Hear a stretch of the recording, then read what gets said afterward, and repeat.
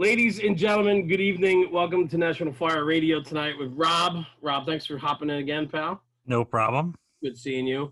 And our guest tonight, Larry DiCamillo, the fire chief in Stafford, Texas. Do I have that correct, Larry? You do. Fantastic. Thanks for joining us, pal. Appreciate it. Absolutely. Glad to be here. Little background, real quick, how this all came about. I got the distinct pleasure to sit next to Larry at dinner in Texas a few months ago. So, a little backstory. Steve Sanguidoce, who runs Affordable Drill Towers, he's a partner in it, and his company put together an incredible training weekend. We've talked about it before on our platform. And that weekend included instructors from all over the country, some of the biggest and best names around, and then Larry. And so, but the reason why I bring this up is we sat there and we got to meet everybody, a lot of guys for the first time that night when we went out to dinner during that training conference weekend. I guess it was a Friday night, for Thursday night, whatever. Yeah. And you and I ended up sitting next to each other, and we had a lot of back and forth. I think you and I are very similar in a few ways, and so it hit off really well. As much as the conversation was good, it was more ball busting than anything else. Ball busting. Sure. It was like shots fired consistently between the two of you. It was awesome. And I enjoy that. What was that? And then the van ride back to the hotel. Oh, yeah, without a doubt. Well, I mean, we were having a few soda pops. I mean, things are going to happen, Sure. Conversation keeps going and starts flowing even more and more. So, but it was a great experience because for me, that weekend really stuck with me in my, really my fire service career, if you will, just being surrounded by just an incredible group of people for a bunch of days. But Larry, you were a part of that. And I really enjoyed our time with you as that weekend went on, and we had some good conversations. And then on top of that, too, that group has had a consistent text group going since that weekend, which I think is pretty cool because that group has remained pretty tight as time has ticked on. A lot of conferences I've been to, you hang out with the same guys for the weekend, you teach, you train, you lecture, and then usually you just go on with your day and you don't stay in touch like this group seems to have stayed together. And I think that's kudos to Steve and Affordable Drill Towers, but also to the guys that are in it to just keep that group alive and well. So it's been good. So I've always noticed in the text group, you always take positions and you always stand by positions and but it's important because, the one thing that strikes me about yourself is that you can back up you have a lot of punch and you have a really incredible fire service career that we're going to dive into, but because of that, it allows you to be opinionated and it allows you to have a point of view on a lot of topics and you're able to back them up. And I appreciate that and I cherish that truly. So welcome tonight, brother. Thanks for joining us. Absolutely. Thank you for having me. I'm looking forward to it. Yeah. So, I mean, as this goes and as you know how we roll, I mean, it's really just an open and flow, free flowing format. But, I want to start maybe at the beginning. Maybe you can give us a little background about how you even got into the fire service, and then we just bring it full circle. Yeah, actually, I was a college student studying political science and living at home with my parents. And I went to the grocery store one night about 10 o'clock, and I walked past, how they used to have the books for sale, and they had a big rack of them. I looked down and I saw a book called Braving the Flames by Peter Fredericks, I believe. And right. Each chapter was about FDNY. And I got home, it was 300 some odd pages. I read that thing cover to cover in one night. And when it was all done, I went down and pulled some strings with whoever I knew to start volunteering with the local company, City of Stafford Fire Department, which was a neighboring city from where I lived. So when you say you went home and read that book, I mean, you were in college. I mean, are you a student? I mean, do you enjoy studying and reading and learning? Because I think you do. The reason why I ask that is because you're very well versed in a lot of the topics that we've discussed over time. And so I think that has something to do with it, no? Yeah, I agree. I think, I'm the first one that'll tell you I don't know everything.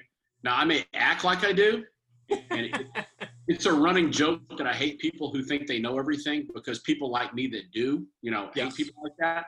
I get it. But in all seriousness, no, I consider myself, after going on 30 years in August in the fire service, there's always things you can learn. I've ridden with different departments all over the country just to learn how they do it and see if there's a better way to skin a cat. I think that from hose lays to splitting crews to fire ground assignments. Yeah. I mean, in this job, if you think you know everything, you're destined for failure, and you're going to repeat your mistakes. Yeah. Well said. I agree wholeheartedly. So I like that aspect of Yeah, Rob. going to ride to other departments and seeing how other people do things, because I think that in the fire service, people very much get into that, that peg and that hole that they fit into, and they don't really do that. Larry, how do you do that when you go to someplace else?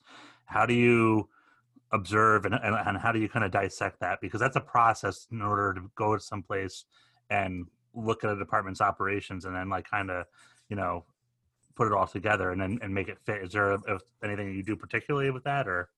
No, I just reach out to anybody I know, and you know how firemen are. A fireman someplace, you can daisy chain to a fireman wherever you want to try and get to.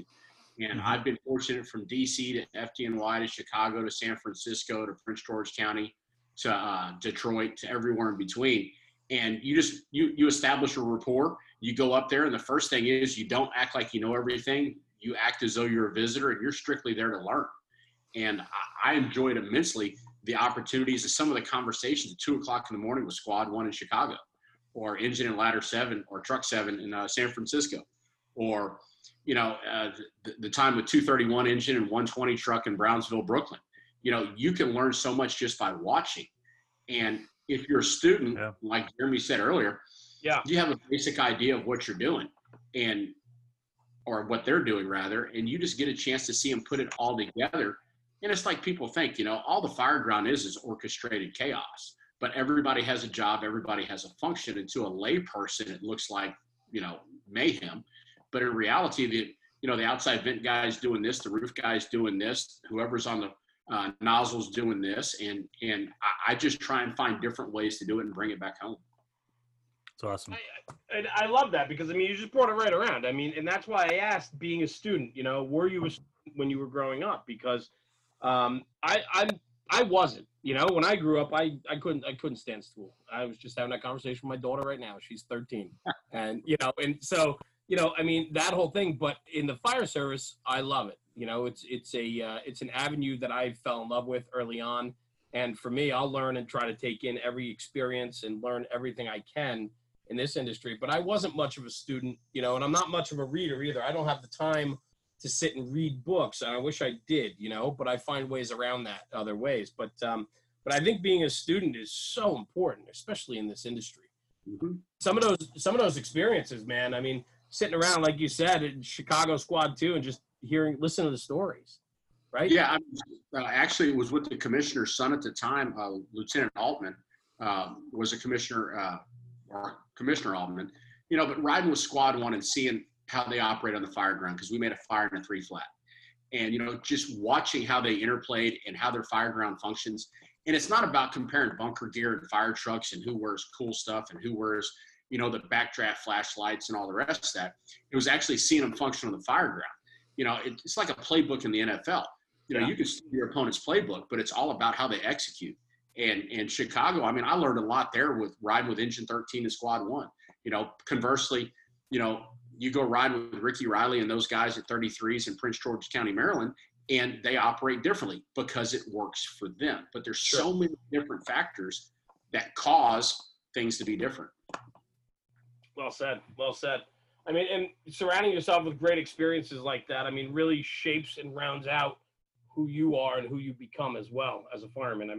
I can't stress that enough. Rob hit on it before too. And, we have a lot of people, listening to this, a lot of younger firefighters, and I can't stress enough how important it is to get outside of your own influence or umbrella and go out there and try something or watch something different, and go learn, because that's the best way to round yourself out to be a better fireman, no doubt. Oh, totally agree. Yeah. So moving forward, right? So you volunteered, and then what? After you became a volunteer, after you read the book, Yeah, I volunteered in Stafford for a couple of years, and in Texas is you can go and pay for out of your own pocket to go to a fire academy to become certified to be hireable, if you will. And so I did that in a neighboring city. They had their own academy. Went there, and my aspirations were to work for this city, and that was my goal. And then, unfortunately, my appendix ruptured after I graduated the academy, like a week before the test. Wow. And so after that, I wound up taking the next available test on a fluke. I wasn't going to do it, but a friend of mine who's a lieutenant in a neighboring suburb said, "Come on, I'm going to go take the test. You come with me." Well, I went down there, took the test. I passed. He failed. I got hired. He didn't. And it was kind of one of those things. And it's kind of ironic. Thanks for the invite, brother. Appreciate it. Yeah. And then really, and that was kind of it. And that was a little over 27 years ago. No, that's fantastic. Yeah. And the whole time I still stayed in the city of Stafford. I believe in staying where you started. And to me, Stafford's home. And granted, it's a suburb. We share a border with Houston.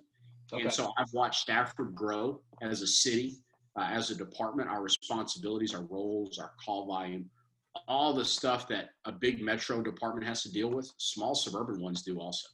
Sure. But you had a good influence, right? Because coming up through the Houston machine, right? I mean, you were fireman now for how many years in Houston before you retired? 27 to the day.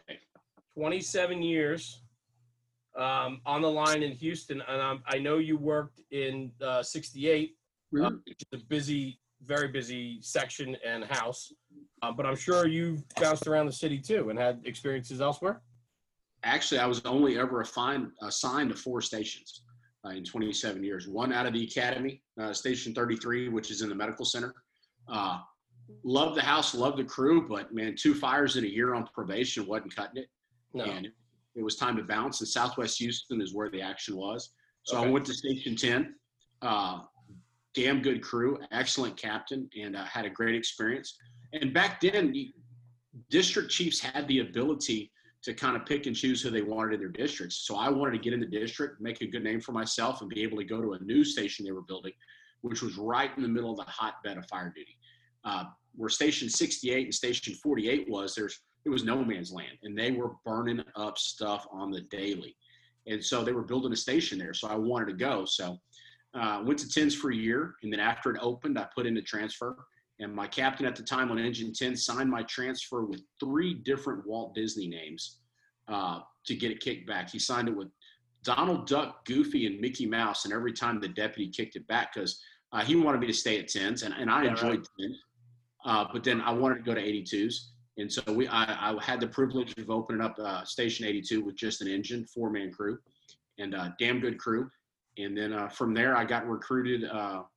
He'll deny it to this day because he said he'd never recruit me. But then I got asked to come over to 68s, and I stayed there for the rest of my career through the different ranks.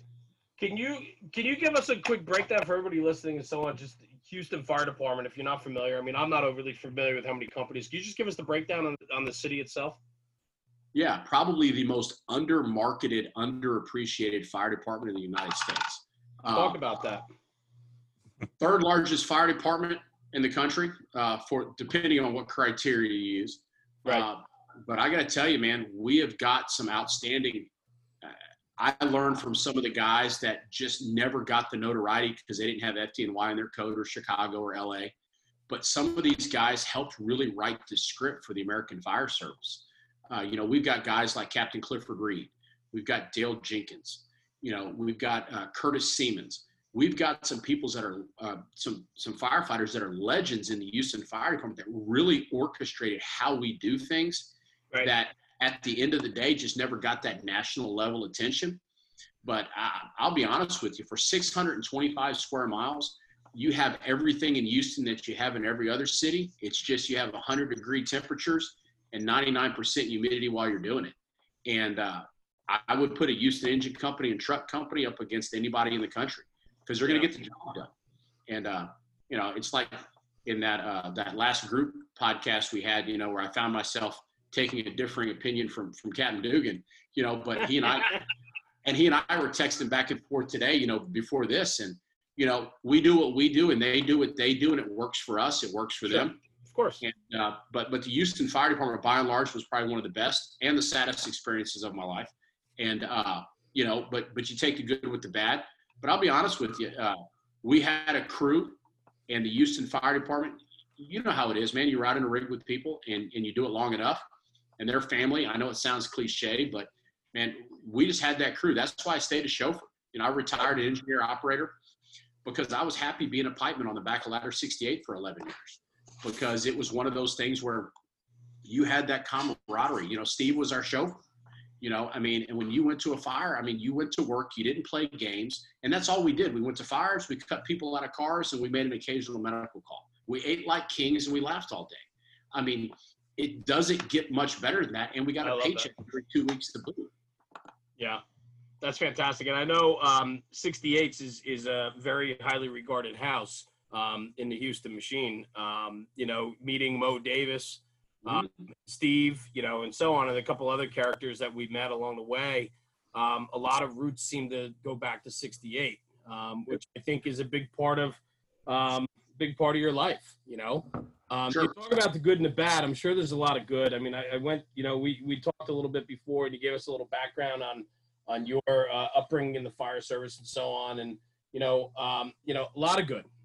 You know, you've been involved with rescues and made many major significant scenes and incidents and so on and so forth. But you know, the other thing too, the bad side of it too, is tragedy. A lot of tragedy runs. There have been tragedy and tragic moments in the Houston fire service history, and I'm sure you were a part of many or a few. A couple. What's that?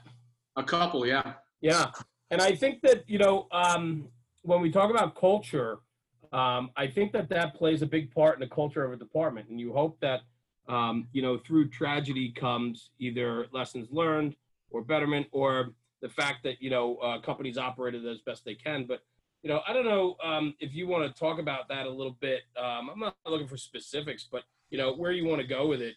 But, you know, not everybody, a lot of guys go through their fire service career and they've never had any tragedy affect them. You know, they might have some smaller instances or situations, but they might not have lost a brother on the line or a sister on the line.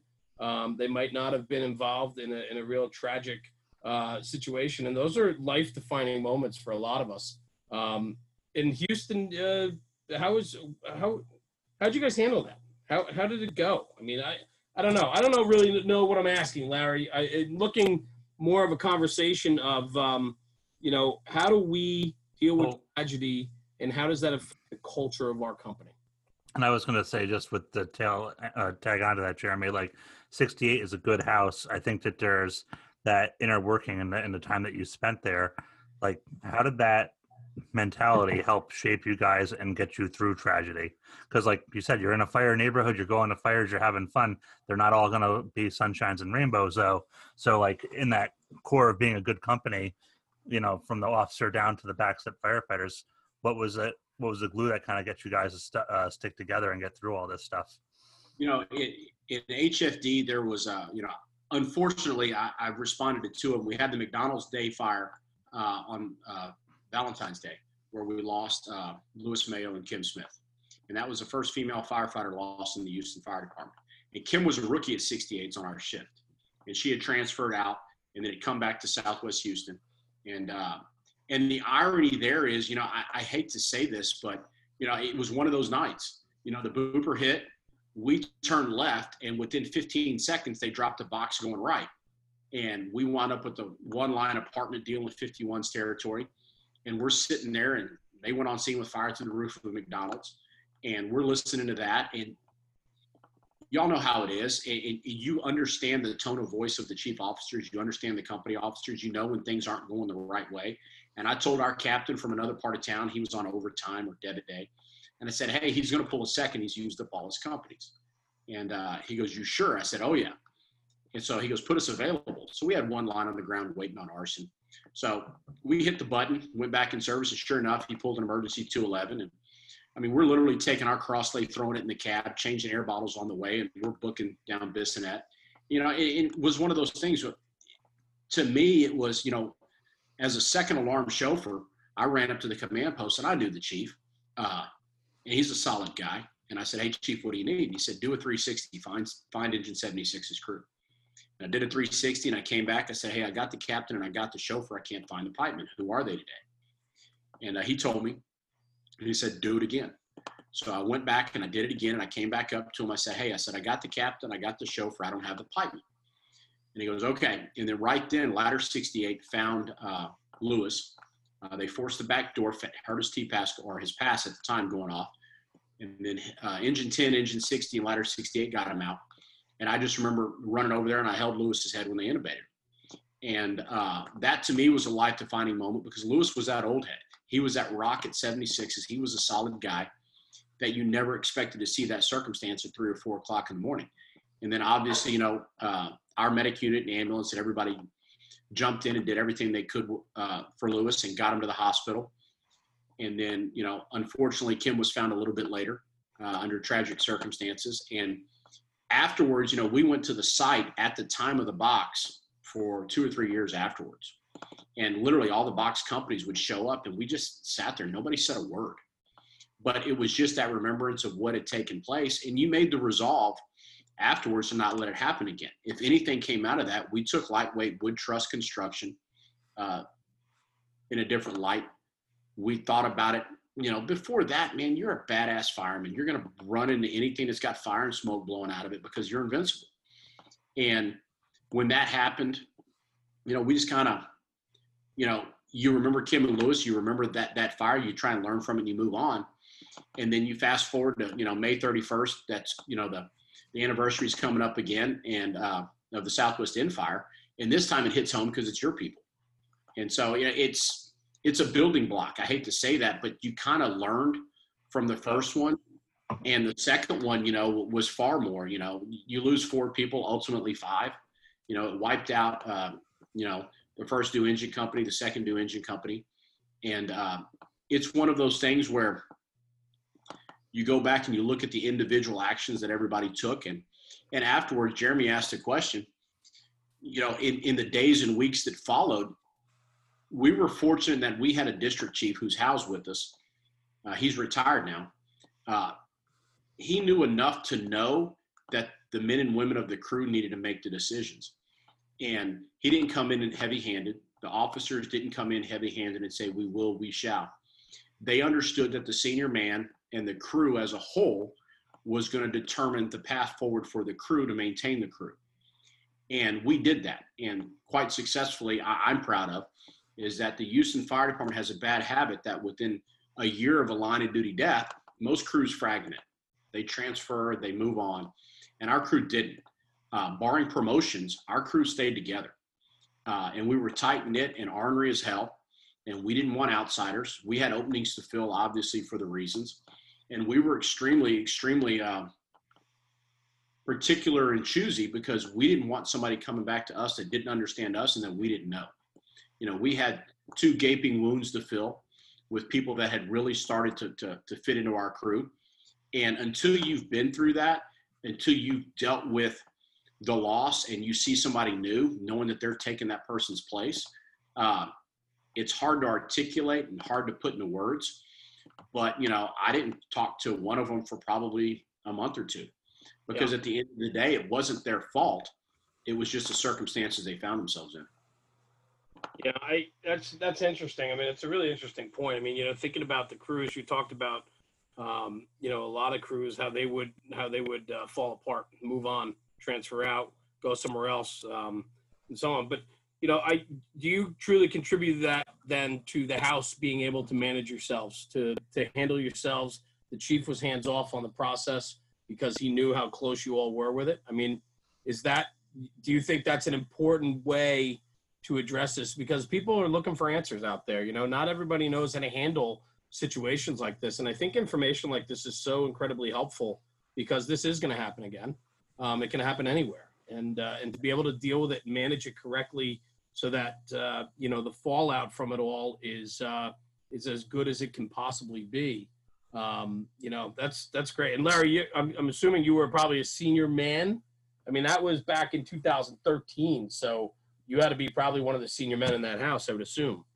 On our shift, I was, and I think out of all 4 shifts, I had the most time. And it was one of those things where we had a new senior captain, and seniors ride the truck in Houston. Juniors ride the engine. And it was one of those things where, in the days and weeks that followed, we had great officers. We had even better chauffeurs and pipemen that had been there a long time. And it comes down to, it was a collaborative effort. There's no one superhero trying to recover from this. Sure. It was, and I think I said it before in that other group podcast, it's those, and it wasn't me, but you've got those chauffeurs that equate to NCOs in the military. They're the ones that keep the captains from having to act as captains. They're the ones that have the tailboard conversations at 3 a.m. where you tell somebody, look, knock it off, straighten up, handle your business. Otherwise the captain's going to have to be a captain. And I got those look more than once where you're going to handle this. And after the Southwest End fire, it was just for a different reason. And it wasn't me stepping up. It wasn't any one individual. It was collectively, because 4 or 5 of us had been together for 10 plus years. And it was one of those things where we cried together, we laughed together, and we smiled together. But at the same time too, everybody has their strengths and weaknesses. And we just had to collectively pull together and make sure that we weren't going to lose anybody emotionally to this, like we had lost Ann and Garner to the fire, and Captain Renaud and BB, and ultimately Captain Dowling. And it was a testament to the crew as a whole, not an individual. Yeah. And I'm, that's something I've noticed about you, is the I versus, we conversation.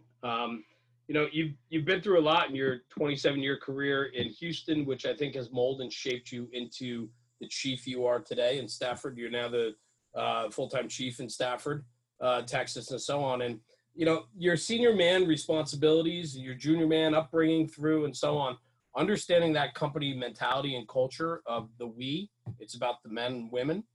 It's not any one single player. That's a big point. And I know through a conversation with you a couple times, you feel very strongly about that. Absolutely. I mean, as a fire chief, I can have the greatest ideas in the world.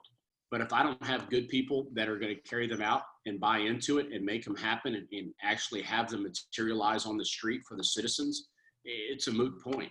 And realistically, in the city of Stafford, we're very fortunate in that we're a unique organization. We have a full-time component. We have a part-time component. We have a volunteer component. And it's taken many, many years to get all of them to be able to, they can ride in a fire truck together, flawlessly. They operate the same way. We don't have personalities. We don't have paycheck battles. You're always going to have personality differences, but I'm extremely proud of the 93 people in the fire department that I have that go out and give 110%. But until they come up with one-man fire trucks, which hopefully NFPA will never endorse, or ICMA, I don't know, man. We're starting to get that way. They're taking more and more seats out of them these days. Well, and the fire service is a team sport. I mean, y'all know that. I mean, anybody who watches this knows that. It takes X number of people to move a line. It takes X number of people to cut a hole. It takes X number of people to do a search. And at the end of the day, you have to support the people that are out there doing the job. And my job as fire chief is very simple. I have peers that complicate it. I get frustrated with them at meetings. And my job is basically 3 tasks. My job is to establish a framework for people to work within. These are our guidelines. These are our policies. This is what we will and won't do. After that, my job is to go and fight the battle to get what we need from a funding source, from our city council. Our mayor and city council, yeah, there's bumps and bruises, but man, by and large, I can't complain. I've got a great council. I've got a great mayor. And then after you do that, the third thing is just get out of their way. I used to be in the weeds so much, and I've got officers now in Stafford that'll tell you that, oh my God, he was horrible. And it took me years to understand that if I don't trust them, then I don't need them. And realistically, I've got the right people in the right spots right now that handle business. And as much as I'd like to get out of the office and make runs, and I do, it's not out of necessity. It's out of wanting to be with the guys or the girls. It's wanting to get out there, make the run, share those experiences, go to the Shell station at the corner afterwards, buy everybody a Coke and say, hey man, when's the next one? And outside of that, my job isn't difficult. If you have good people that are doing the job, you support them and you just let them do it. Larry, do you have expectations for yourself? Like if somebody gets promoted, what's that conversation when you promote somebody up to a company officer as a chief? Do you sit them down and say listen, this is what I expect, or do you have anything that, like, I don't want to say the pep talk, but Yeah, I'm very fortunate in that I've got a training officer, battalion chief, that is probably the rock that carries a lot for us. Mhm. Jose Magana. I mean, that guy at the end of the day is who has really helped transform our department. We stole him away from another career department. He came over as our training captain, and the roles and responsibilities that he has really gone from training to operations, and he has high expectations. And so what I found is that my conversation when we promoted our first full-time lieutenants, it was very simple. If you own up, after you mess up, then we're good. And, always look out for your guys. If there's bad news, deliver it as quickly as you would good news. And at the end of the day, we'll circle the wagons, we'll protect the house, and we'll move forward. But if we got to eat something, we're going to eat it. We're not going to sweep things under the rug. We're not going to ignore things. And sometimes those conversations are difficult. But at the end of the day, I'm very, very, very blessed to have good officers that lead their crews effectively. And that's on the part-time side too. We probably have the single best core group of part-time officers that work for neighboring career departments that work for us part-time, that I can tell you right now, I'm sitting here talking to y'all, they could be running an apartment fire right now, and I know they're going to handle it, because at the end of the day, they have the experience, they know the expectations, and they get the job done. And it's something you can't quantify or put a price tag on. Larry, I want to follow up with something that you said there about when you said, like, the whole bad news travels as fast as good news, and circling the wagons and protecting the house, and that it's not a cover up, but it's like, it just kind of touch on that just a little bit more, because I think a lot of times, at least from my observation in the American Fire Service, there's a trend that's going away, that's about, like, hey, it's risk mitigation.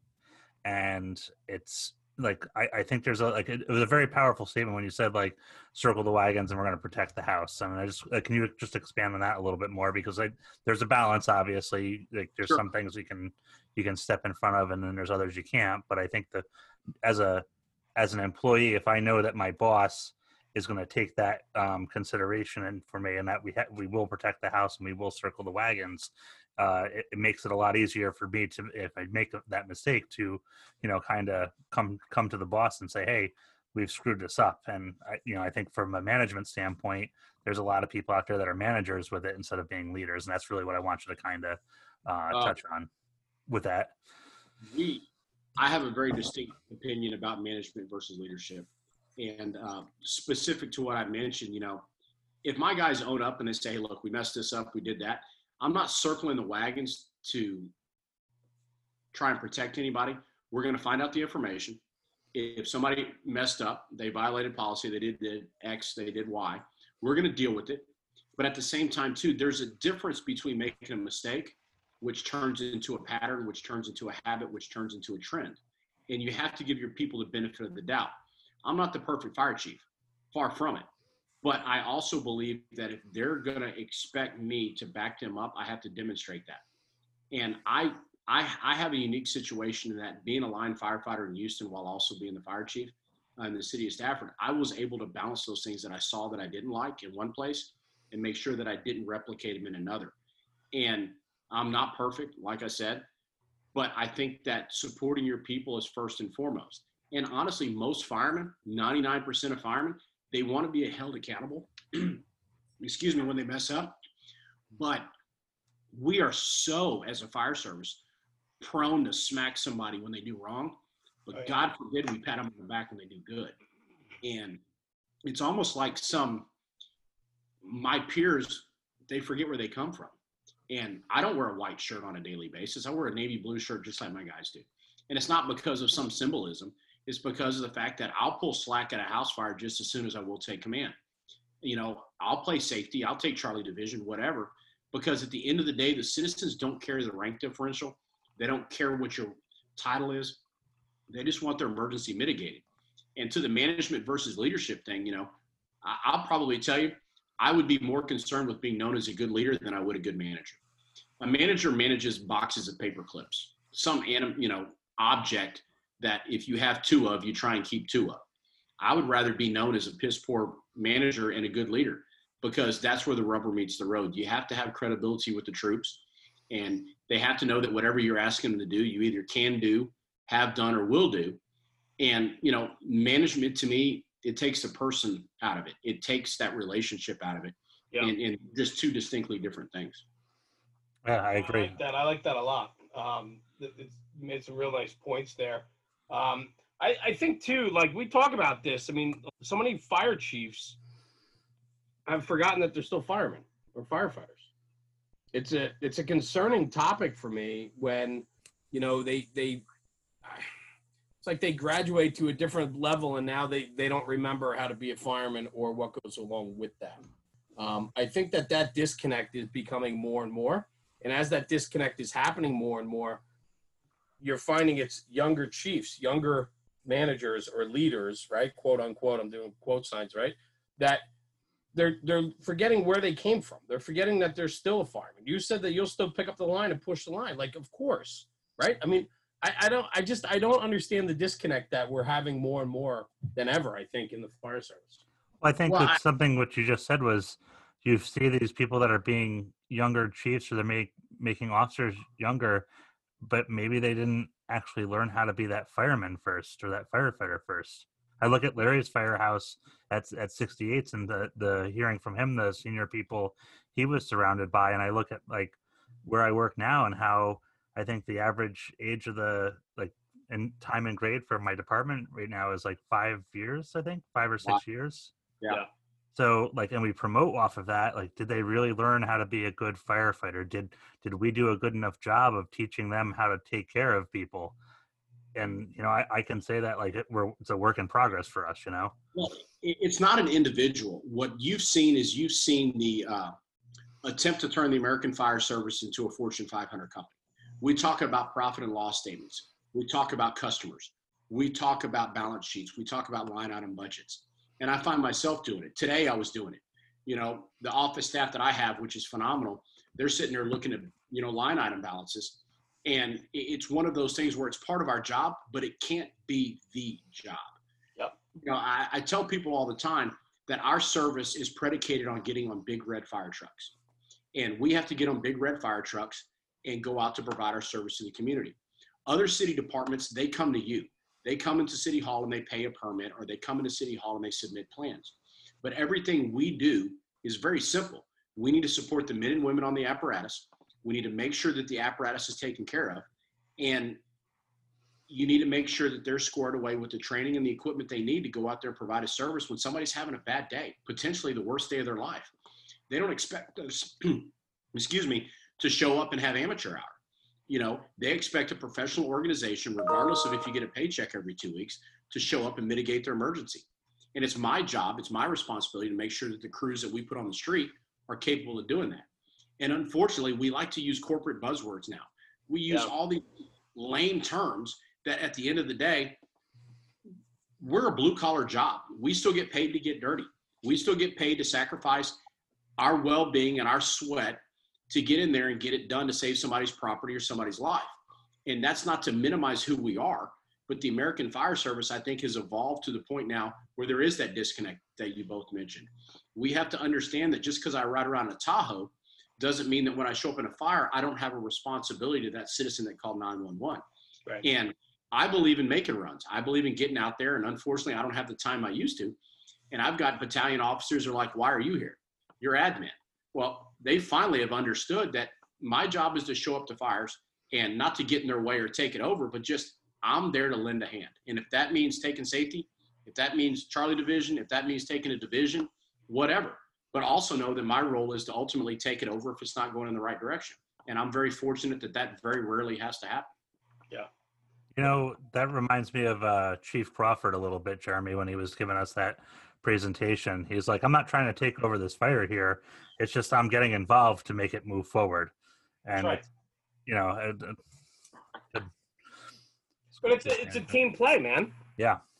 You know, especially it's funny on some of the fire grounds I've been on where the command staff is not putting that fire in the right direction. We're not making progress, right? If we're not making progress, we're losing, right? I mean, that's really how the fire ground works in my eyes. And so when things aren't progressing, you know, it usually goes to a crappier mentality. And this is my fire. I'm going to do it my way or no way.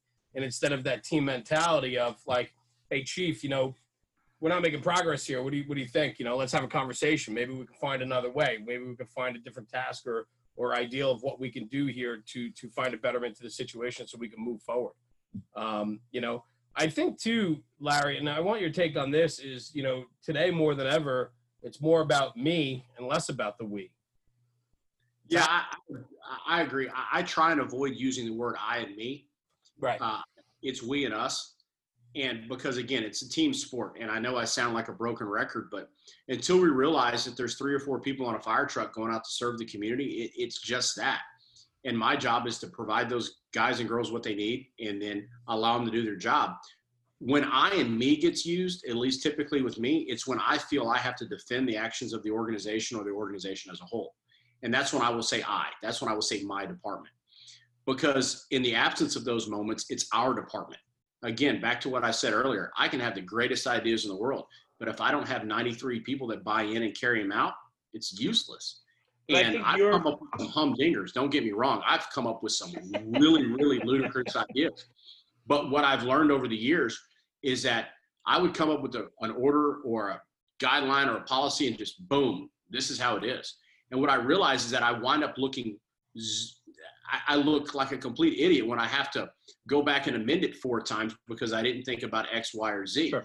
Now I send it out to a core group of people and say, hey, what are your thoughts on this? You know, where am I missing the mark? Am I on point on this? And that way they get their say in it and we're able to move forward collectively with joint ownership. I think the important thing too, though, is the ownership of it, right? I mean, you own it. As the chief of the department, you just said the only time I use I or me is when I have to own it, right? And I think that's important, right? And you're sending out ideas and guidelines to command staff or other officers for their input to bring it back. That's a we move. But if town hall comes down and starts, you know, knocking at the door, and you're individually taking responsibility and ownership for anything that is happening on that level. And I don't know, like, I love that. And I hope to think that in my career, I'm very much the same way. But I'm thinking more and more now than ever, we're throwing people under the bus. We're not owning it. We're not accepting responsibility. It's easier to point the finger, and it's easier to, you know, not many guys are falling on their sword anymore. No, I mean, and you take us, I mean, and we've had citizen complaints about X, Y, and Z. And we had Everybody does. It's a fact of life. I don't want to say a contentious one, but we had one that we opened up a formal IAD on probably 2-3 years ago. And we're fortunate that they don't happen a lot, but we had a police department lieutenant did the investigation. He pulled audio, he pulled video from patrol cars. He did everything. And when it came down to it, he referenced our policies. And when you got down to it, the lieutenant in question that was accused did nothing wrong. The hardest part was going to the complainant and sitting down with them and saying, look, this is the deal. And you go to their venue, and I wasn't going to make the lieutenant go with me, but he said, hey, I'll go with you. So I took him off the rig. We went, we sat down, and that person said, all I want is an apology. And I said, with all due respect, you know, I can't find any reason to order this man, in this case, to give an apology. Now, the lieutenant stepped up and he apologized for any misunderstanding. But at the end of the day, I was not going to order somebody to apologize for something that he was not found to be at fault at. Right. And, you know, politically, is it dangerous? Yeah, I guess so. You know, absolutely. Could that person have gone and continue to complain? Sure. But realistically, we had done our due diligence. And I just think that we were too quick to chunk people under the bus and say, and take the hit, you know, take one for the team and everything will be better. But now, had he screwed up? Yeah, we'd have the conversation, we deal with it. But in this case, you know, you have to back up your people in the absence of a reason not to. And unfortunately, it's the opposite in a lot of parts of the country. The easy answer is throw him under the bus, blame him or her, and then move on because you save face as the head of the organization. And don't get me wrong, I've had some knockdown dragouts with my boss, but it's always been respectful, and it's always been from a very entrenched position on his part and an entrenched position on my part. We agree to disagree, but I think it can be done respectfully. And I think that transcends down to how you treat your people. You know, Yeah. We complicate this job as chief officers. We really, really complicate it by overthinking it. And we worry about outside perceptions instead of internal ones.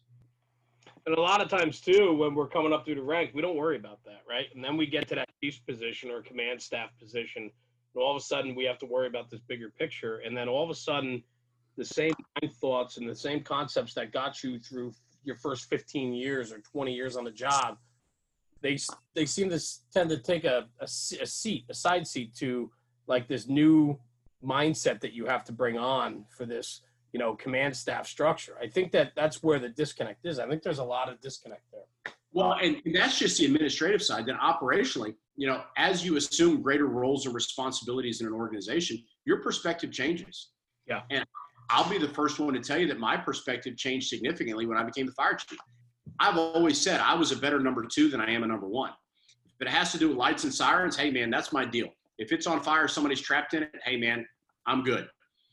It was the learning the other part of the job that became difficult, but I had to do it if for no other reason than for the benefit of the personnel. And I consider myself a convincing person. I consider myself having the ability to go out there and make our point for the organization. And we've been successful as a whole. It's not because Larry's successful, it's because the organization as a whole. Credibility is a two-way street. You know, you have to have credibility with your troops, but at the same time too, organizationally, you have to have credibility when you're asking for things from your governing body. How'd you learn the administrative struggle, the stuff like administratively that you just referenced there? You know, the fires, the rescues, you could do that. The administrative side of it is a difficult side, and I know a lot of people they reach that point and they're like, "Oh no!" Like, how did you overcome that? Like, what were some of the tips and tricks that you did? Was it going to education, or was it like just like brute, you know, stubborn? I'm going to learn this. OJT, you know, I watched my predecessor, who I was an assistant chief for. I watched where he was successful. I watched where he wasn't. I watched other chief officers where they were successful and where they weren't.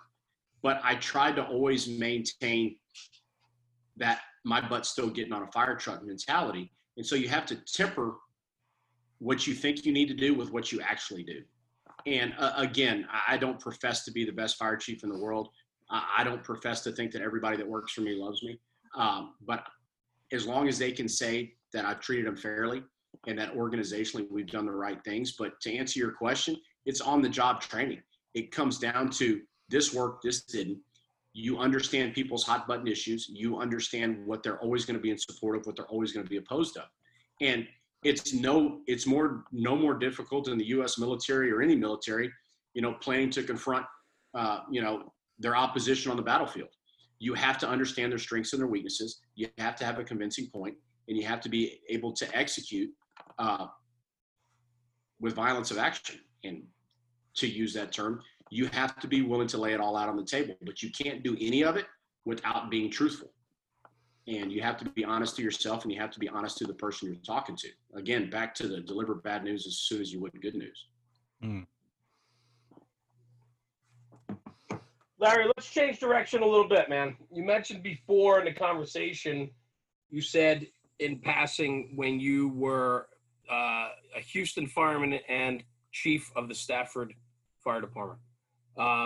Interesting to me, and Rob in the Northeast, most guys up here really don't have 2 fire jobs. They might have a career fire job and then a side gig, a trades job or something like that. But very commonplace for you guys down south to work two or three fire jobs and so on.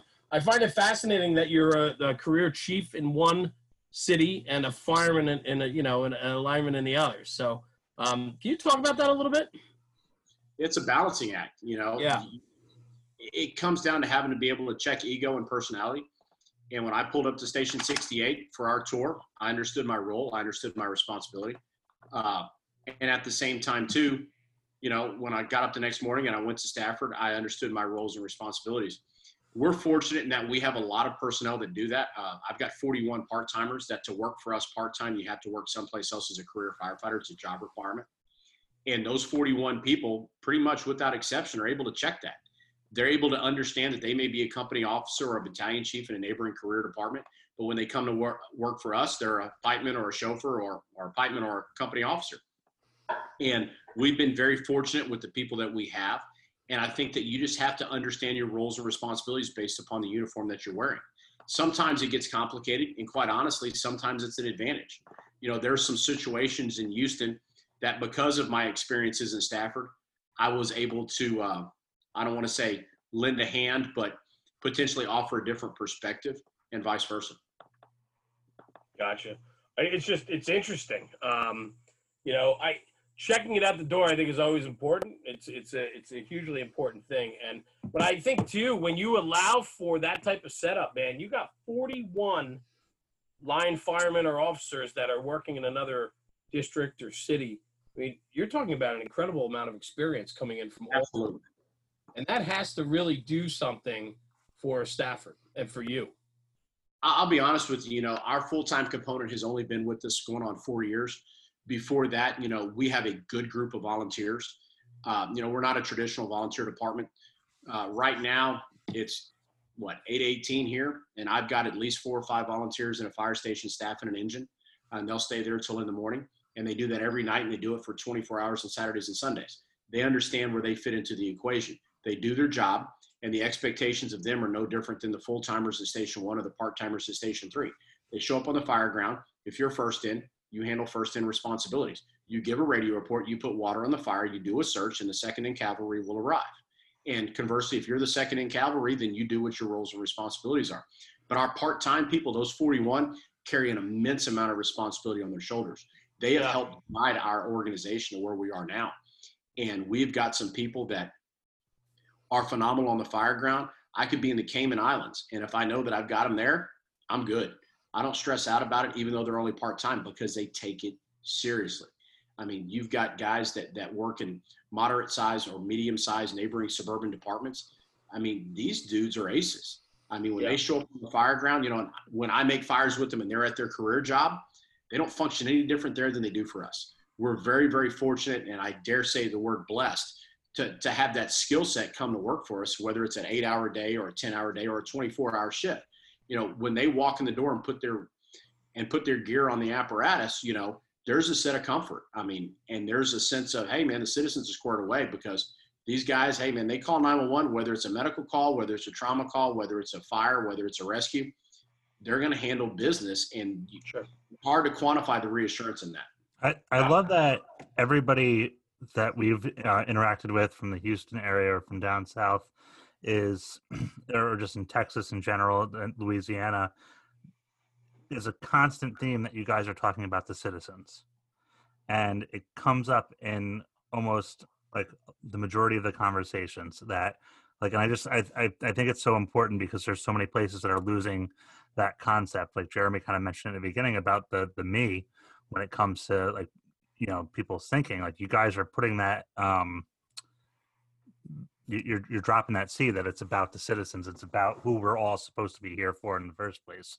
And it just goes to speak to the organization and the expectations you guys kind of set out.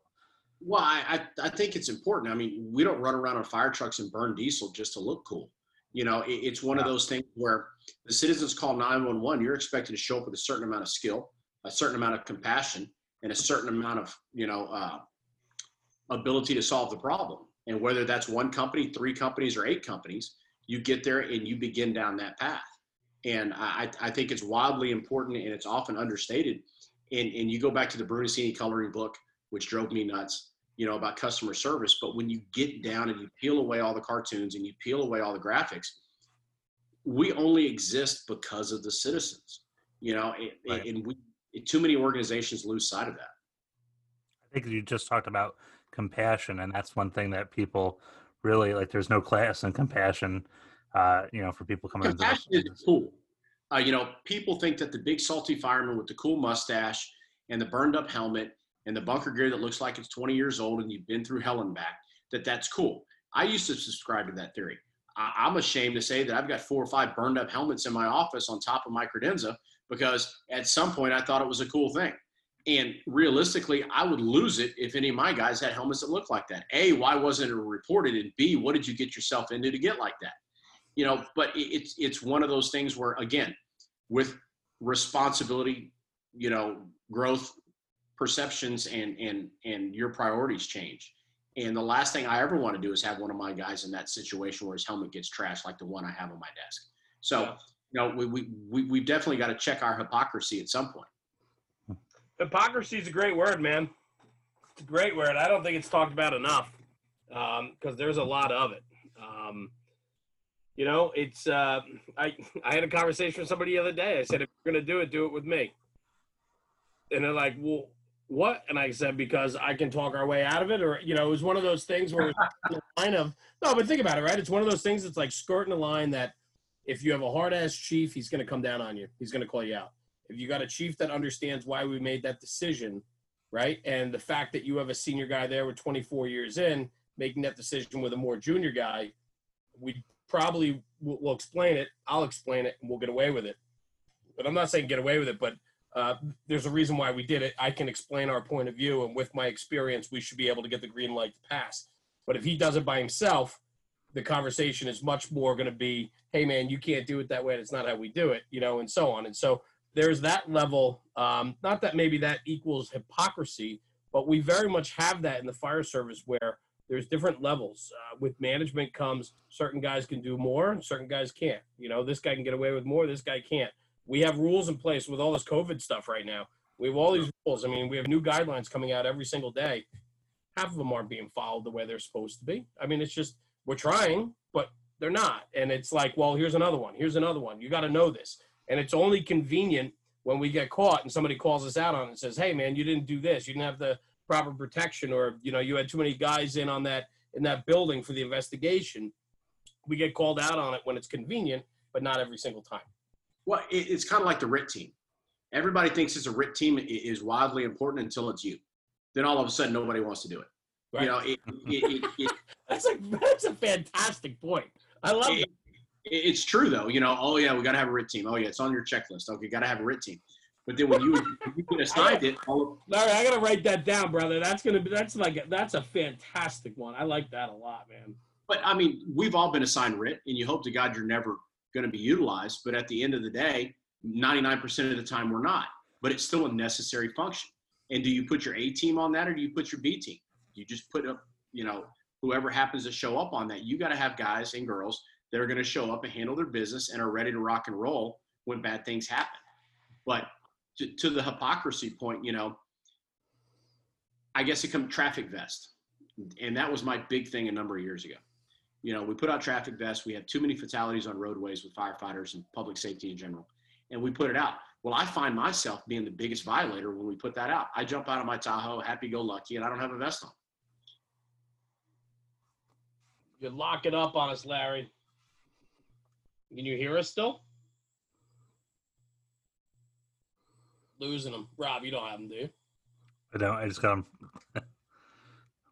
That's all right. Larry, if you can hear us, sign out and sign back in. It's no big deal. We'll edit the recording. Not a big deal.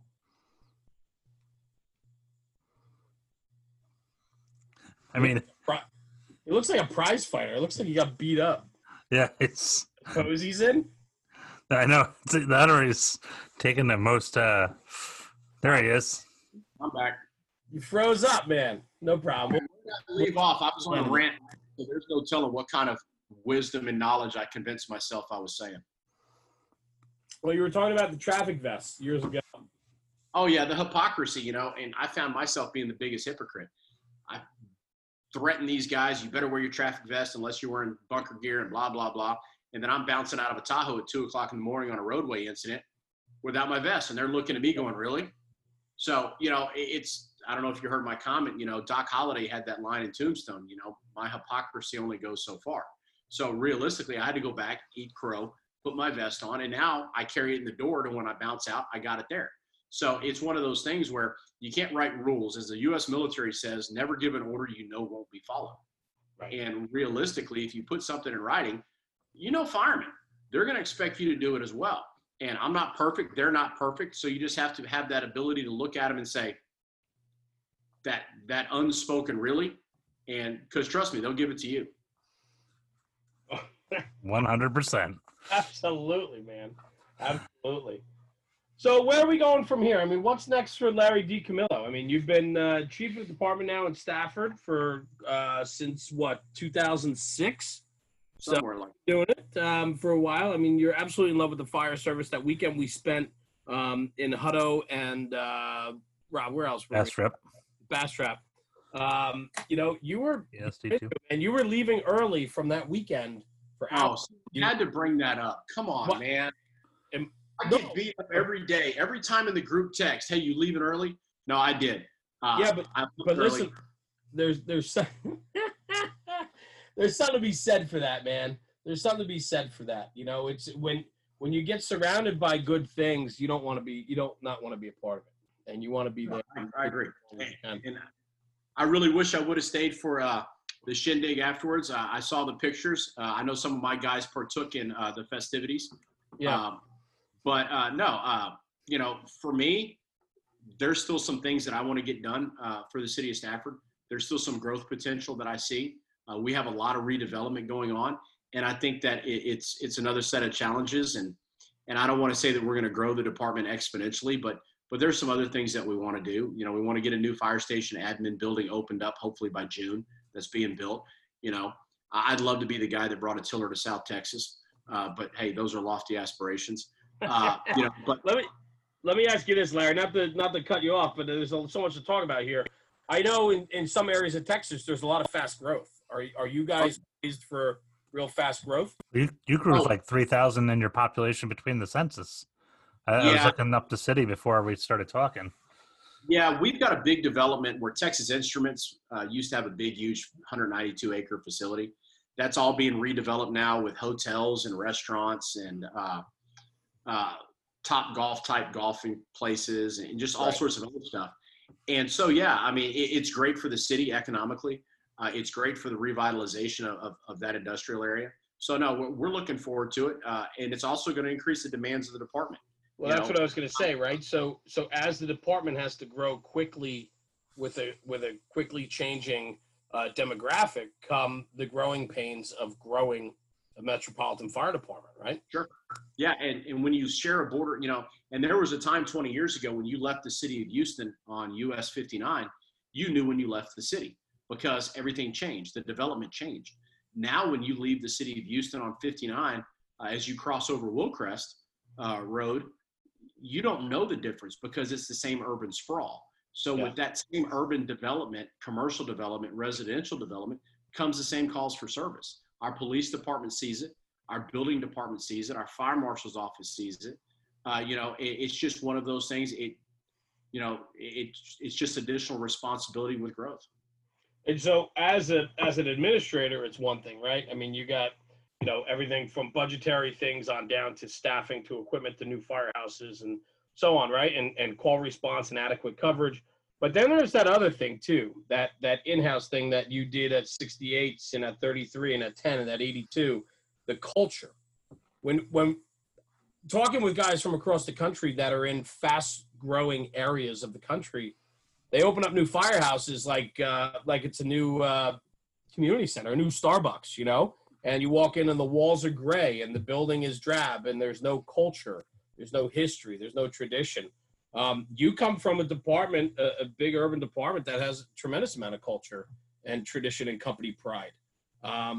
Talk about that a little bit. I mean, that's got to be an obstacle and a hurdle, no? That, and I'd imagine the part-timers that you have coming in, you're like, this is such a good core of people, probably help infuse a little bit of that culture in because, I hope so, yeah. yeah, I mean, sorry, I was just going.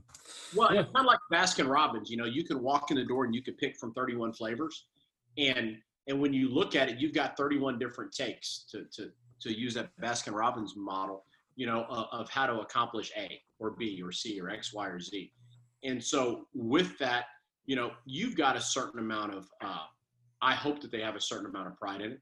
The volunteer component of the department takes extreme pride in the fact that their engine 22. They've got a brand new Pierce rescue pumper. And I tell you what, that son of a gun, you can eat off of it night and day. It's clean. They know where everything is. It's squared away. It's checked out. And at this time of night, they're probably at some local restaurant. Well, I take that back. They would be at some local restaurant eating. They probably picked up something to go. But our full-time component has a certain amount also amongst themselves at Station 1 on Truck 21. Our part-timers on Truck 23 in the north end, you know, they have their way of doing things. But just because it's different doesn't mean it's wrong. And we have to understand that we've only got 3 stations. And out of those 3 stations, you're going to have different personalities. You're going to have different skill sets. Of course. You're going to have different abilities. And as long as you find a way to collectively harness them for the good of the organization as a whole, you know, I'm all about pride. You know, at 68s, I considered myself the morale officer. My job was to walk around, make sure that everybody had a smile on their face, or I said something stupid that made them say, you know, made them laugh, you know, but I was also the person that had to go down the hallway, you know, when they say, hey, somebody needs to go talk to the chief. Exactly. And I was that person, and it wasn't because I was the best suited or I thought I was the greatest. It's just you have to be willing to go in there and say, hey, do you have a minute? And part of that comes down to pride. And I've said it before because we've had it happen. I was driving when I was still driving the engine. You know, you roll up on what went to a 411 fire.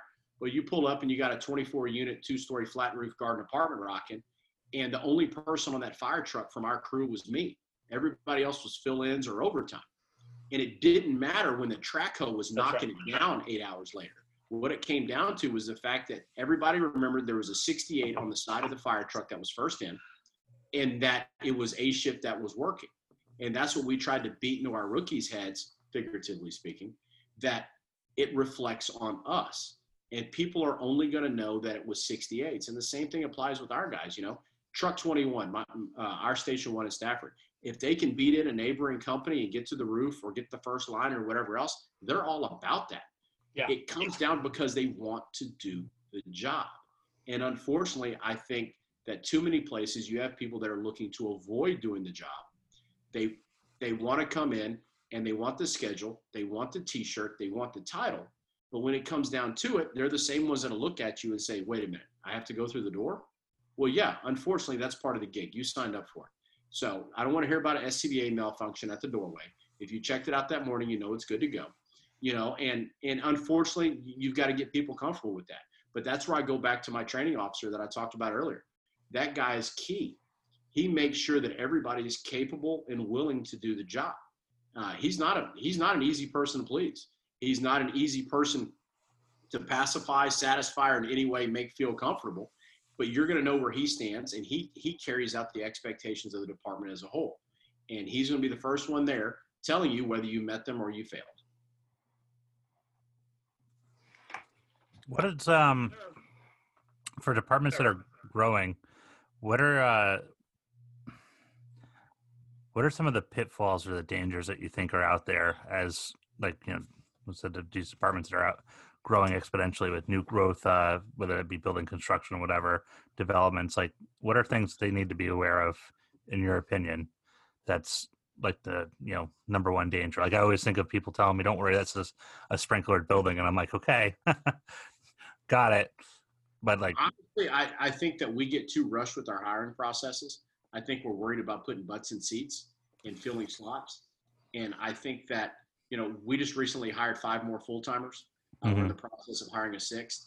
And we're very fortunate that out of those 5 that we've hired that finished their 4-week FTO, they all, you know, we hired 3 of our volunteers full-time and 2 of our part-timers full-time because of the fact that they just came out. It wasn't because it was handed to them. They didn't get any favors. They didn't get any points. They didn't get anything. They just came out. And when you get down to it, I think that speaks to them individually, but it also speaks to the fact that they wanted to be part of the organization and collectively will be better for it. But yeah, our hiring process, you know, and as the size of an organization gets bigger, you know, you exponentially, people think that, oh, a large, you know, Los Angeles Fire Department has X number of problems, or the New York City Fire Department has X number of whatever. But realistically, when you get down to it, every organization has the same number statistically. It's just a percentage of the size of your organization. I think if you take care in your hiring process, I think that if you truly do a good background, if you find out what these people are about, and if you truly get to know them and you understand what they bring to the table, I think I think you'll hit it out of the park every time. But I think to answer your question, we really need to make sure that who we're hiring understands the job they're getting into, because there's too many people nowadays that get into the job and they have no idea what it's about. Yeah, you have to deal with people that are bleeding. Yes, you have to deal with body parts, and as graphic as that may be, but unfortunately that's part of our job. Yeah. And there's mechanisms to help people deal with that. But I think that too many people watch too much TV and they think they know what the American Fire Service is about.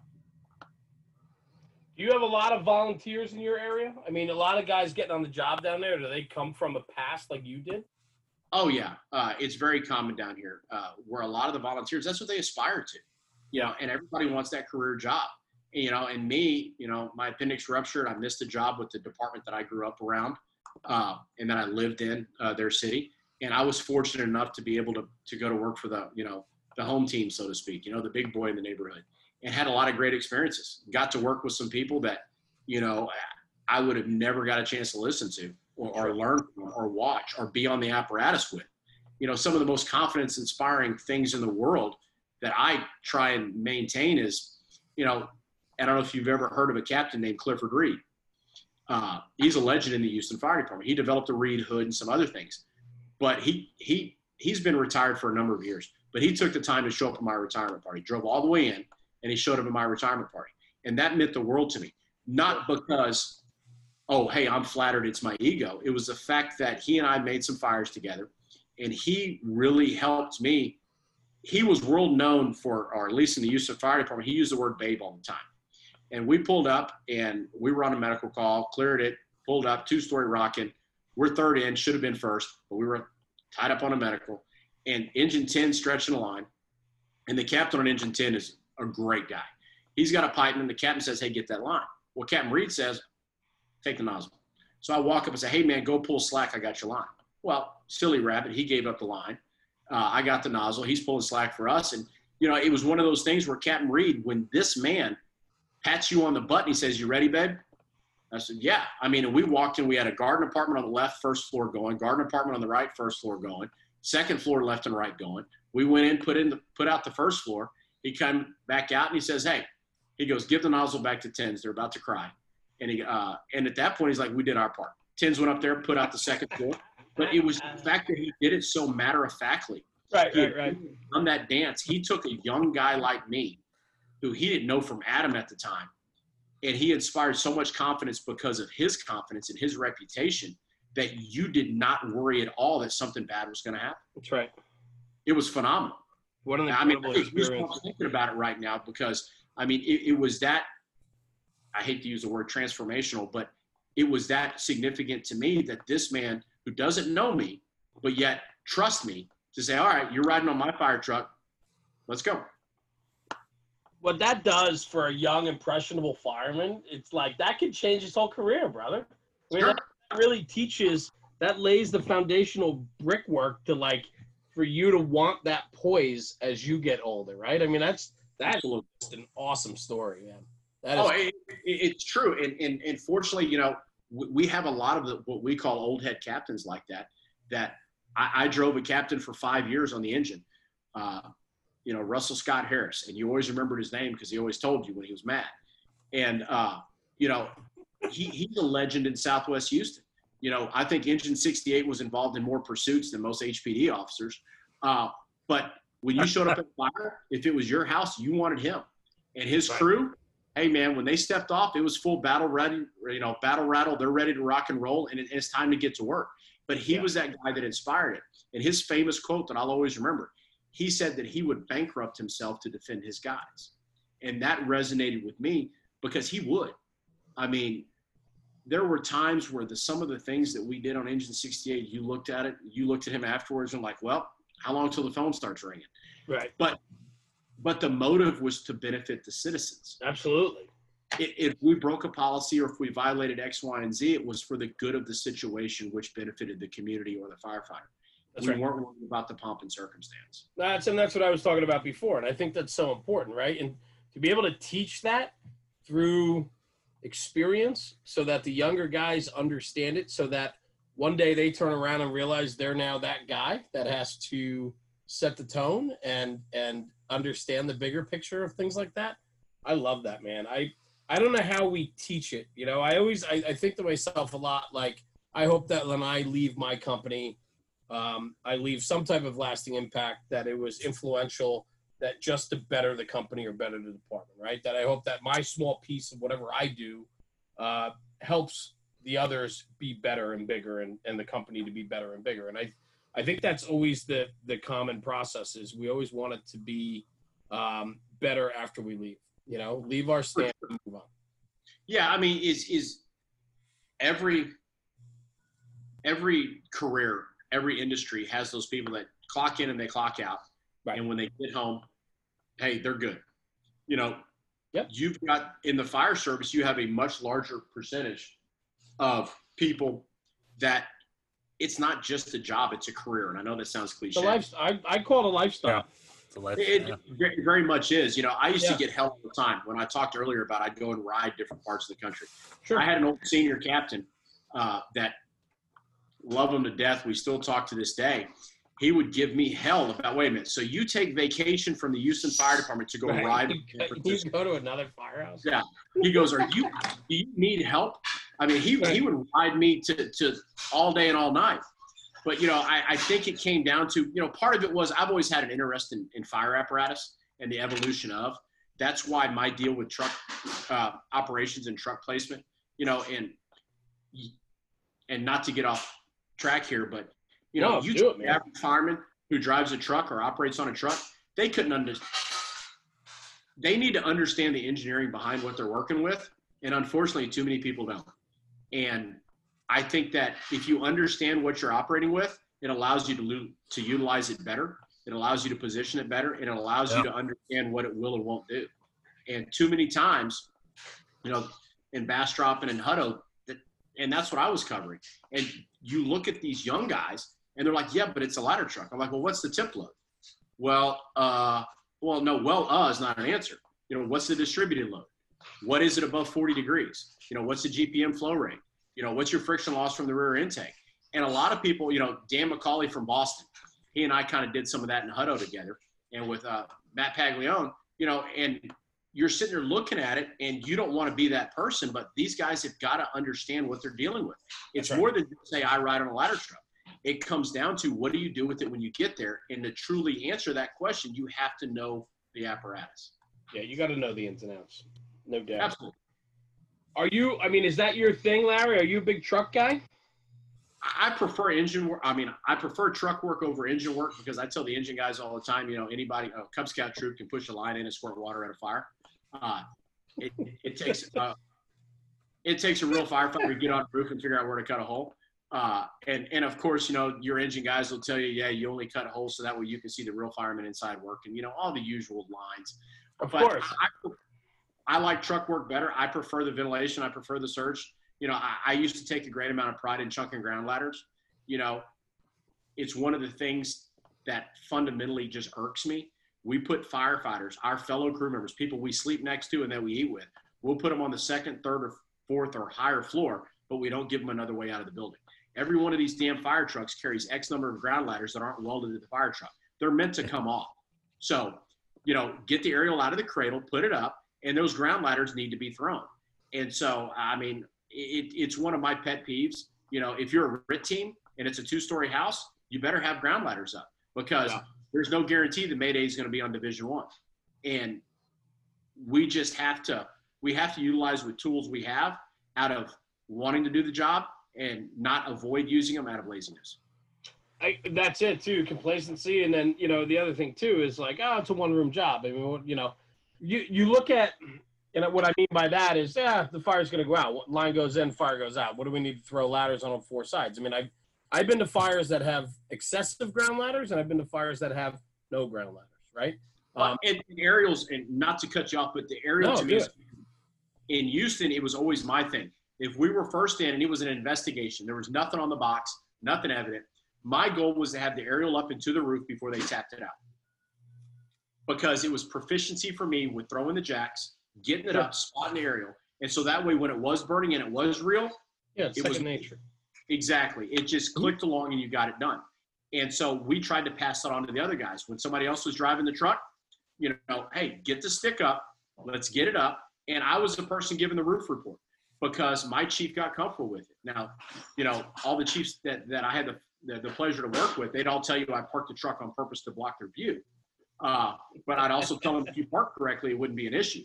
That's right. But it comes down to, you got to want to do your job. I still have bunker gear that's NFPA certified and all the rest of that because I take a certain amount of pride still putting it on and being with the guys. And unfortunately, it goes back full circle to what we said earlier. Just because you become the head of an organization doesn't exempt you from the requirements that you put upon your people. That's right. Hmm. That's right. Well said. Yeah. Very well said. So we were talking about it before. What's next for Larry DiCamillo? Outside the district growing. I saw you in action. I saw you doing some teaching that weekend. You got any of that up your sleeve? Because I think you bring tremendous value in your experiences to the fire service. And I think that you need to get yourself out there a little bit and do some teaching. Are you doing any now? It's again, it goes back to the HFD curse. Mo Davis probably has one of the best platforms right now with regard to his aggressive command that's really shined a light on the Houston Fire Department. And Mo was the first one that's really kind of stepped out and brought that. There's a lot of chiefs in the Houston Fire Department that subscribe to that theory, a lot of company officers, a lot of firefighters. Me personally, and I'd love to teach and be able to pass that on, but I've always considered myself a horrible instructor because I'm extremely self-conscious. But at the same time, too, I think that anybody can have value if they believe in something passionately and if they truly understand it. And I don't profess to be the best person in the world when it comes to truck work, but it's kind of what I did for most of my career. And I think that, if I could teach a little bit more, sure. I'm trying to get, Aaron I said Mo can't leave Texas and go up north to go work for Aaron unless he has a Texas escort. These Texas guys, and we got to travel in groups. I'd like to look at that because this is a young man's game. I'll be 50 this year. And quite honestly, my body doesn't hold up as well as it used to. And my mouth still works. So, hey, why not? I know that firsthand, Larry. Yeah. God, you label a guy one time, one dinner, one time. He goes, why you? That was the best part about it, right? We sit down, he goes, I've heard about it. Why you? Why are you doing this? Why you? Do you remember what I told you? No, I don't. I said because my balls are bigger than anybody else's. What the hell, man? Listen, at the end of the day, right? And this is why I just said this to you. We with National Fire Radio want to surround ourselves with good guys, guys that are like-minded, guys that just absolutely love this. It's a lifestyle. We mentioned it before. It's a lifestyle. To be able to sit here tonight and chat with you because we've met, we met once on a weekend and then we've just chatted back and forth or whatever. It's like-minded people. And that's why I said I think there's more for you out there because I think you bring a good message. And I think that your love for the job and your experiences and your storytelling trumps you not wanting to put yourself out there a little bit. I think that you owe the fire service something by putting it back out there. And I appreciate that because I take, like tonight, I cherish experiences like this. And this is truly why we started National Fire Radio. It's a selfish endeavor. It's the fact that it gave myself, and I dragged Rob into it, to find a way to just have storytelling and to do this and to grow camaraderie and brotherhood. And so National Fire Radio, it's a selfish endeavor for me. It allows me to have this. And so I'm forever grateful. And I want that for you and all the other guys that we hang with and that we've gotten to know over the years with this. Larry, I think you're doing great things, pal. I love talking to you. I think that we just scratched the surface with you, truthfully. We didn't even go into tactics and, for the perspective. Oh, God, let's not talk about roof ventilation. That's where I was going. Oh, I know. I was going back and forth with Captain Dugan earlier today, and he's like, just go and tell him whatever you think. You'll be fine. That's fantastic. I love it because, you and I chatted about it briefly, and I said, listen, I love guys that have an opinion and can back it up. Too often, it's funny. A lot of people think that in ways I can be a bully, and I said, well, I'm not a bully. I'm very opinionated, believe in my view. I said, but I welcome anybody else to challenge my point of view, and if you can sell yourself to me and your point of view to me, I'll bow down to you. I'll back out and say it's your way, bud. I got no problem. But my way my way in life will always be the best way to do it unless somebody can prove otherwise. Oh, absolutely. I completely agree. I mean, nobody will ever tell you that I'm not an opinionated person or that I'm the Right. quiet guy who sits in the corner. But no, I agree with you. I think that if you find yourself having a strong opinion, typically 9 times out of 10, it's because you've walked the walk at some point and you at least have some shred of credibility of what you're talking about. And the problem is people have to realize that just because your way works and you believe in it doesn't mean that there's not another way that works That's also and that you don't know about. And we're too quick as firemen to put blinders on. And it's that whole macho BS that we do. And we think that there's only this way to do it. You know, in the Houston Fire Department, oh, you got to wear a reed hood. You have to do this, that, and the other. Well, I assure you, fire's still going out in Denver, Colorado right now. Right. Or San Mateo, or, you know, Naperville, Illinois. You know, it's still going to go out. And just because different people operate differently doesn't mean that they're operating right or wrong. And That's right. I think we all have something to learn from each other. And that's the fun conversation for me, because as opinionated as I am and believe in what I believe in, most of our platform, especially on Instagram, is built on sharing other people's ideas, tricks, and hacks. Sure. And for me, it's funny because like my world is, I live in my own world. And like I said, I believe in myself 100%. But if somebody can speak their point of view and prove to me that it's a better idea than mine, or a better thought process than mine, or a better way to do something, then man, I support them 110%. But Absolutely. too often people can't back up what they say. And that Agreed. drives me nuts, right? You know, you don't like how I do it? Fine. How do you want to do it? But that's endemic with the generational differences in the fire service. You've got so many people that are coming up now. They're so exposed to all the different platforms that they form an opinion based upon what they watch or hear without right. using their hands and doing it. You're right. And then they will dig in and fight like hell that they're right, when in reality, you'll find that they've never made a trench cut. They've never been on a pitch. They've, you know, never pushed a line in, you know, through the front door with door control, trying to control flow path. They've been to a class, but realistically, that's the kind of stuff that gets people in trouble. You get emotionally attached to the knowledge. Absolutely. Absolutely. Yeah, that's a good point. So to bring it around, brother, All right. thank you. Thank you. Yeah. This has been great, man. We've been going for like an hour and a half or so. I got like 3 pages of notes here from Larry. This is awesome. Well, and Larry, this isn't going to be our last doings with you. I do want to bring you back for a couple other things. We're starting to do our YouTube live, which is a live show with a couple guys where we tackle some conversations and so on. I'd love to have you on that on one night with us. So we'll talk about that. But I enjoy it. I think for me, it's nice to sit back with a guest and really listen. And tonight, I certainly did that because I think you have a lot to say, and it's very much driven by experience, and I appreciate that. And I appreciate you being here tonight and sharing your story with us. And I wish you nothing but the most success with everything that you have going. I know you're a busy man, and so on. But I wish you just coronavirus. I mean, that's just monopolizing every bit of time. And we've been talking about it a lot, so I kind of didn't even want to bring it up tonight and mention it, because typically conversations are overrun with what everybody's dealing with, with the COVID and Corona right now and so on. But, I'm sure as a chief of a metropolitan department, you're dealing with it, on levels that I don't even want to know about, truthfully. We actually had the first response to a coronavirus case in Texas by a fire department was us. Lucky you. Oh yeah. So March 4th, it has been a marathon run at sprint pace. Ugh.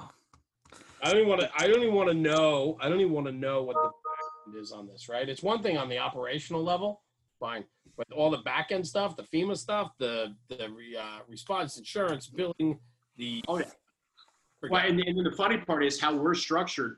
While I have the title of fire chief, I also have the fire marshal's office and emergency management answers to me. So all of this falls underneath the emergency management department. So obviously, I did a time analysis the other day, and I think I came up with like 88% of my time right now is dedicated to emergency management, 5% to the fire marshal. So do the math on what's left for the fire department. But again, it goes back to what I said earlier. I've got great people that handle business. The fires go out, the medical calls get addressed, and so we're able to have that flexibility. Yeah, good. Well, listen, brother, I thank you. I wish you the best with the coronavirus and managing a department and leading a department, I should say. You know, I know you got your hands full, so taking time out tonight and just giving us an hour and a half, 2 hours here. I appreciate it, man. And Yeah. I look forward to doing a lot more with you and so on. And I cherish our friendship, our budding friendship here that is just, you know, the sky's the limit, pal.